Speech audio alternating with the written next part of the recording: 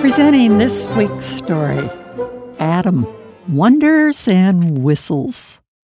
As God and Adam were talking, Adam looked at the beautiful garden God had given him to live in. It was much too large for him to see with one look. There were acres and acres of lush plants and trees, including fruit trees. Adam had already sampled some of the delicious fruit. God told Adam, "This is your home, and you are the master gardener."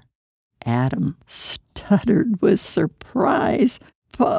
Please advise me. What do I do?" "Adam, care for your home, harvest the fruit trees, keep the trees pruned, and learn what seasons are best for planting fruits and vegetables. You have all the water you need. It is pure and refreshing. It comes from the river that meanders through the garden."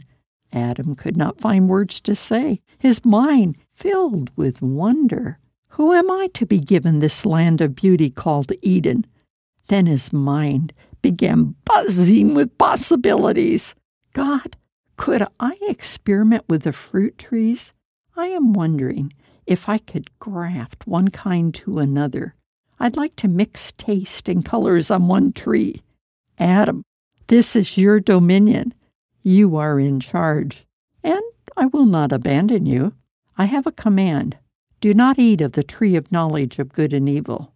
The day you do that, you will die. You can eat from every other tree in the garden.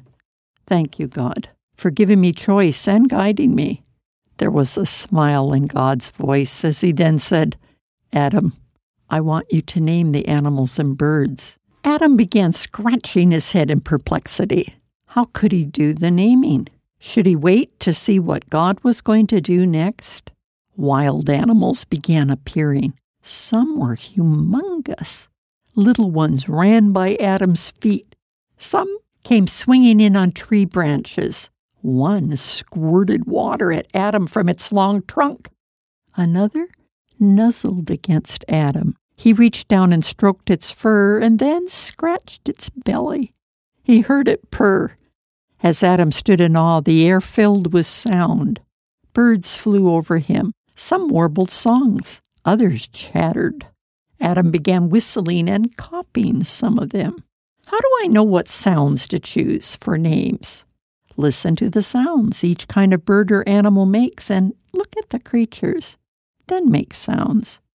Try matching the sounds you make to the creatures you are naming. Names can be long, a piece of melody, gentle, quiet, loud, or powerful.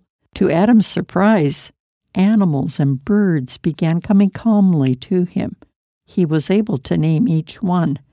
He thought, "My home is a paradise.